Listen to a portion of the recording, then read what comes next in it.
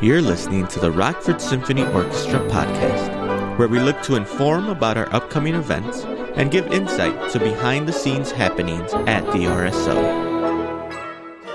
Welcome to the RSO podcast. I'm Margot Stedman, Education and Community Engagement Director, and I'm here today with Carl Raza, our principal bassoonist. Hello. So we were talking about this before we started recording, but I think it's really exciting to share that this is your 15th season with the RSO as our principal bassoon. It is, yeah. We were just kind of doing the math, and when did you start with the RSO? And I realized 2007, 2008 was my first year, so it's been 15 years, folks. Yay! You're stuck with me. That's amazing. Well, we wouldn't want it any other way. And we are also just talking a little bit about all your experience, how you've been involved for so long in playing in chamber groups, being a teaching artist, teaching, playing with orchestras. And now we have the pleasure of having your talents to program this beautiful upcoming chamber concert. Oh, I'm so excited about it, too. I'm so excited about it.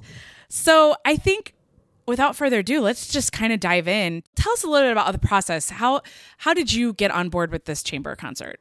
Oh, gosh. Okay. So, well, how do I begin with this? The first piece that I programmed, it has been sort of a bucket list piece of mine for a number of years now, the Français divertissement for bassoon and strings. For some time, I've been tossing around the idea of I should really email Michelle and be like, hey, if you could ever find a place to put this piece on a chamber concert with RSO. I'd love to do it. But, I, in typical Carl fashion, I never got around to actually writing that email. And then she approached me this fall about being a program consultant for the January chamber concert. And I was like, yes. And can I play Francais? So that's sort of how that worked out. That was the first piece that I, have been sort of on my back burner. Like, gosh, I need to find a place to play this sometime. And it's beautiful. I listened to it, and it's just there's a playlist on the website. So if people haven't listened, they should. But it's just this haunting melody. I cannot wait to hear it in the church. I think it's gorgeous. I was not familiar with it before I saw it on this program, and I went and listened, and I was like, wow, I can see why it's a bucket list piece for you. Yeah. There are four movements, and the second movement is very slow and very haunting. And as my mother would say, it's very haunting. It's in a minor key. But yeah, the other movements are very buoyant and bouncy and effervescent, and maybe a little more virtuosic than you might be expecting from a bassoon. Provides a fun challenge for me as well. Well, I know that when you played on one of our art museum chamber concerts last season, we had comments from patrons. I don't know if I've ever heard the bassoon solo like that or heard it singled out where they could actually hear it. And it grew quite a fan base. People were like, I didn't know I loved the bassoon. So I think it's exciting to feature it and for people to hear all the many colors of the instrument and the tone and just in a way that we don't get to when you're back in the orchestra. I love that too. Part of my mission in life is to demonstrate to the world that the bassoon is indeed a real instrument. Yes. And we only step out in the orchestra every so often. Tchaikovsky wrote some terrific bassoon solos, and Stravinsky and Shostakovich. I could go on. So we certainly do get our moments of glory in the orchestra, but a lot of people wouldn't even know they know what a bassoon is. And it's something you hear everywhere, but you don't know if you know it. So I was just thinking that we didn't talk about this, but now I'm kind of like, give us some tidbits on the bassoon. What do we not know that we don't know about the bassoon? Well, okay, so here's my little, when I'm getting my hair cut or if I'm in a grocery store and people say, what's a bassoon? Yes. Well, it's the lowest of the woodwinds, and it's the funny-looking one. And a lot of people think that when they're thinking oboe, they're thinking bassoon. They call the bassoon an oboe. Interesting. But they're actually thinking of the bassoon. So it's the funny-looking one. It sticks up in the air. It's got the little white ring at the top. The mouthpiece sticks out, and you hold it across your body, and how else do I say it? It's rather funny looking compared to, some of the other woodwind instruments. And it's a double reed instrument, so we make our own reeds, and, there's this little craft. Yeah, I don't know if people know that you double reed players, you all make your own reeds. Oh, yes. It's quite a process. It's our lot in life. But yes, we start with little pieces of cane that get folded and cut and shaved and split and all kinds of other things. So how long does it take to make a reed? on average? Gosh. It's hard to say because we make them in big batches, and many of them don't survive. Okay. So it's like fish or something, in that you make a couple of dozen, and maybe 3 or 4 of those couple of dozen are really good concert reads, and the rest are either garbage or maybe serviceable. For practice or something. But yeah, it's quite a process that it's just part of the gig for oboes and bassoons. When do you start learning how to do that? Because I wouldn't think that every middle school or high school bassoonist is making reeds. No. Probably not. And it's not exactly a practical skill for a high school double reed player necessarily, because they have so many other things to juggle. Mm-hmm. So I would say that I learned about it in high school at summer camp and dabbled a little bit. But when I got to college or music school, that was when my bassoon teacher was like, okay, well, the training wheels come off. You can't buy them from me. You can't buy them from your old teacher. You can't buy them from anyone else. You have to make them yourself. And this is going to be painful for about a year. But wow, sink or swim. I will help you. But that was when I learned. Okay, well, so it's like a year-long kind of apprenticeship with the teacher. In a way, yeah. And, by the end of that year, we could all kind of survive on reeds that we made for ourselves. It wasn't pretty at all times, but, after about a year of making them, you kind of figure out what to do. But you also have to accept that no matter how many years you've been doing this, so many of them are just not going to survive no matter what you do, because you're trying to make a vibrating thing out of a plant, and you want it to do this very specific thing, and that plant just, might not be up for it. Wow. Okay. I feel like that makes you all have more patience maybe in life. Maybe you guys, that's why you're like a more chill section. Maybe. I don't know. Or unclear. Unclear. Okay, back to the programming. Another thing I love about this program is the diversity on it. I think diversity of eras, diversity of composers, diversity of types of music. It's really exciting. So we talked about the Francais. What else is on this program? Okay, so we also have a movement of the Bachianos Brasileiros No. 6 by Villa-Lobos. Mm-hmm. He's a Brazilian composer, and he wrote this series of pieces for different instruments that was inspired by, that sort of classical Bach counterpoint. Yes. And he married that with the, the popular Brazilian music form, the choro, which is, very virtuosic and quick and technical, and also very yearning and sighing.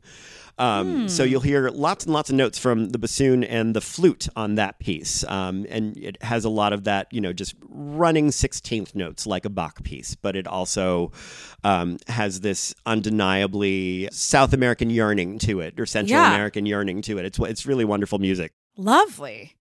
All right, and then we're doing Valerie Coleman. Oh, yes, Valerie Coleman. So the first Valerie Coleman piece I ever played was just this past fall. Wow. Okay. And I've known about her, or rather her first group, the Amani Winds. They were founded in the late 90s and kind of came to the fore in the early 2000s as this, diverse woodwind quintet based out of New York. And the oboist and the bassoonist in that group were Oberlin graduates. And, as an Oberlin person myself, I felt a little bit of a kinship with, oh, cool, these double reed players are doing cool things in the world. Yeah. And so I've been following the Amani Winds for some time, and Valerie Coleman was the founding flutist of that woodwind quintet. And it turns out she's also a prolific composer and writes wonderful music for mostly for woodwinds, but she's written for everything. And I was listening to, just kind of listening around to things to see what would fit with this program. And I came upon this piece of hers called Rubispheres. There are these 3 movements, and the third movement really stuck out to me as this really wonderful, jazz bebop, homage to Charlie Parker, if you will. Yeah. And the concert is called Music by Candlelight.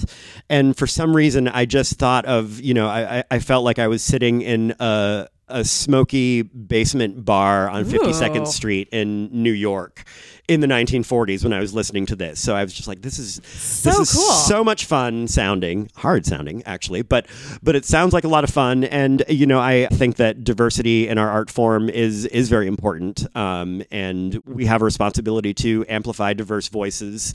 And I just love this music. So I was like, we've got to put this on there too.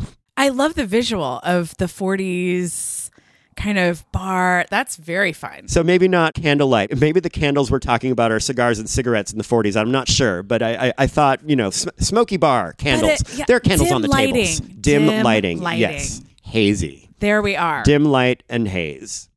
Okay, so then I've already told you that the Beethoven piece is one of my favorite pieces that you've programmed. Tell us your take on it. Oh, wonderful. Well, who doesn't love Beethoven? So since we're the Rockford Symphony, I wanted to bring something of a symphonic experience to our chamber music concerts. And the Beethoven Septet is really, in so many ways, a portable symphony. We have 5 strings and three winds. So it's like a little mini chamber orchestra. It is a little mini chamber orchestra. The only thing we don't have is percussion, but I don't believe there was even percussion in his first couple of symphonies anyway, at least not the first. So we have 2 violins, viola, cello, bass, clarinet, bassoon, and horn.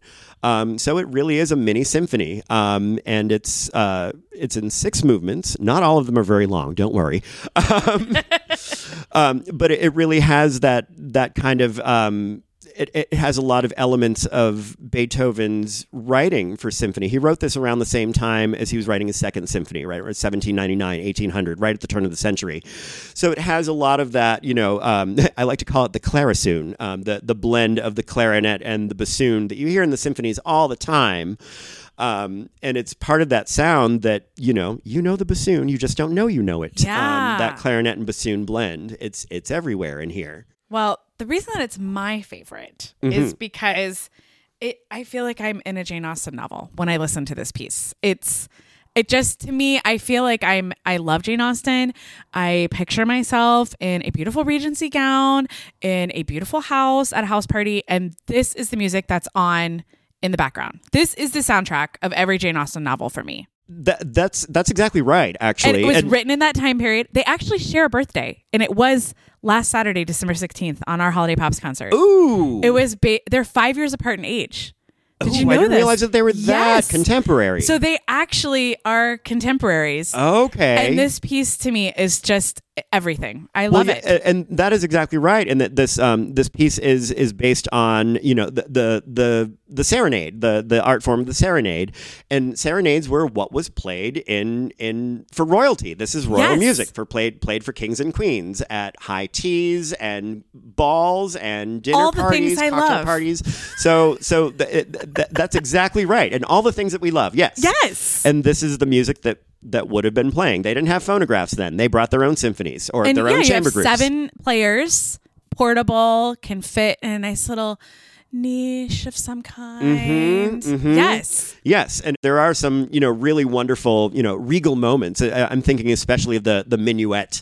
The third movement is, especially stately, I think. Yes. So I'm extra excited about that piece. Oh, wonderful. Yeah, I'm excited to play it too, in that, I love Beethoven. And it's such a terrific piece, and I thought it would be, a nice way to bring a mini symphony to a chamber concert in Rockford. Yay.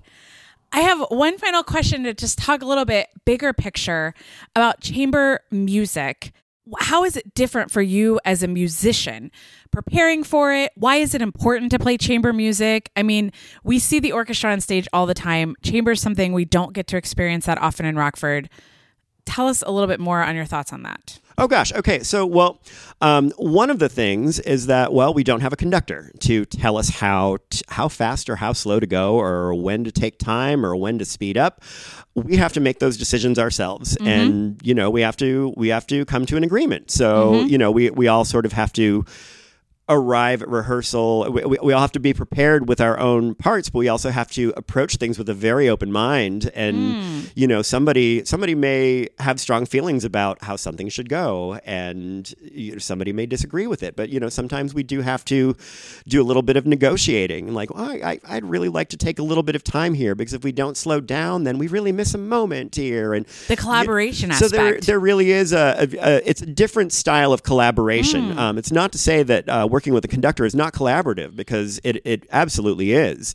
But, you know, we're all deferring to the conductor in the symphony. And chamber music sounds like it's more of a democracy. It's a bit more democratic, yes, in that way.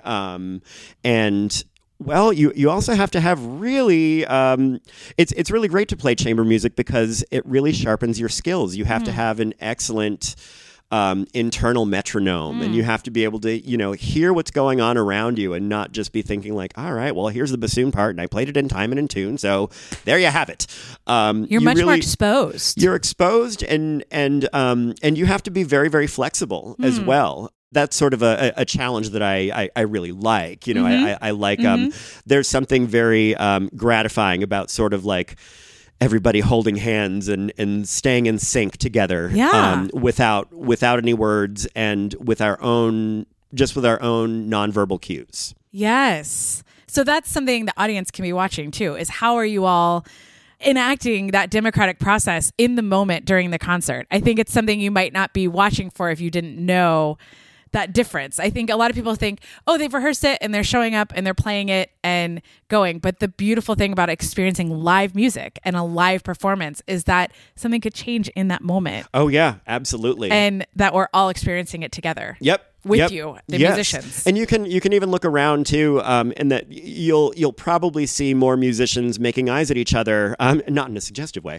but you know, just checking in with each other and trying to read each other's musical cues, because we're not all just focused on the conductor and trying to mirror his or her movements. We're trying to check in with one another, like, oh, I'm with the violin here, so I should be looking over there and make sure I'm synced up with them, or this is a cello and bassoon duet, and then the viola joins us, or something like, you know, you're sort of always thinking like, who am I dancing with right now? Ooh, that's a lovely way to think of it. A dance that you're changing partners with. Yeah. And the bassoon gets to dance with everybody in some sort of way. We're rarely the star of the show, but we partner well with many. Yes. I love that. Are there any other final thoughts that we should share with our audience as they're preparing to come to this concert? I don't know. This is some of my favorite music to play, and most of it I have not played before. So I'm really excited for this. In the spirit of coincidences, we talked about this being my 15th year of being an RSO member.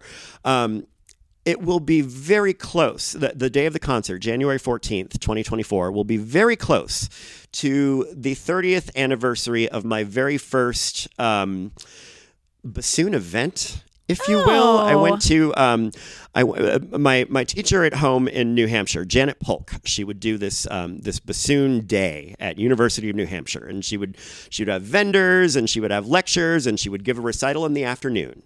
And I had just started playing the bassoon a couple of months before, and I was this brand new, fresh-faced, 3-month bassoon player showing up at the university for this big bassoon day. And gosh, if I look back at the calendar, it was mid-January on a Saturday, not a Sunday, mid-January of 1994, that I, was a newly minted bassoon player and attending my very first live bassoon recital. So it's sort of like this is a 30-year landmark of my bassoon origin story, if you will. Yeah, to be programming this and doing all of these pieces. Oh, I love that. What a beautiful connection. Thank you for sharing that. Oh, sure. Thanks. Well, if you don't have tickets and you're listening, you can get them at rockfordsymphony.com. You can call the box office. You can purchase them online, or you can come to the door the day of the concert, which you already said is January 14th. It's at 3 p.m. It's at First Lutheran Church in Rockford, and we hope to see all of you there. Thanks so much, Carl, for sitting down to talk about all this. Oh, yes. Thanks for having me, and I hope to see you all there.